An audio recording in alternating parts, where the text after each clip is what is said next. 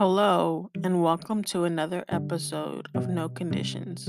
Today, we're going to be talking about Capital One.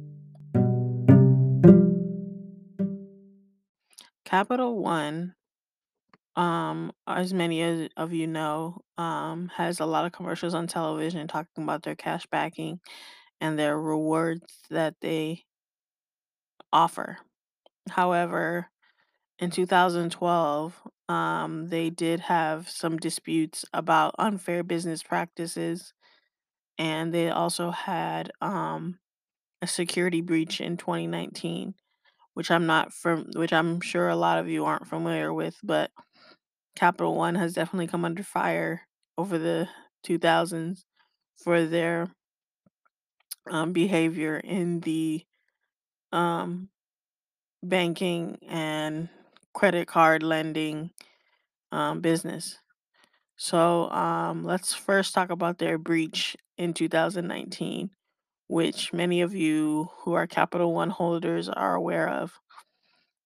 The breach in 2019 happened due to someone hacking uh, their account holders' personal information and gaining information such as social security numbers and account information.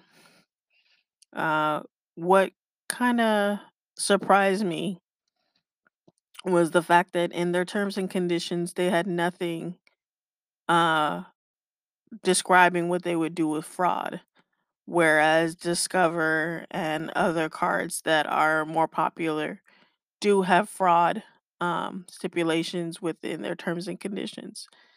So I thought that being that they've had security breaches and things like that, they would implement some kind of um, policy to um, going forward that wouldn't happen again. And if it did, what they would do. So that kind of surprised me that they didn't have any policy in place for any breaches like that to happen again. So I talk about this more in depth on my blog, and I talk about the security breaches and whether or not um, Capital One cardholders would um, would like to keep their Capital One cards, or did they get rid of them, or what happened with Capital One in general. I know they revamped and everything, but I still go back to, okay, what happens if they have another breach?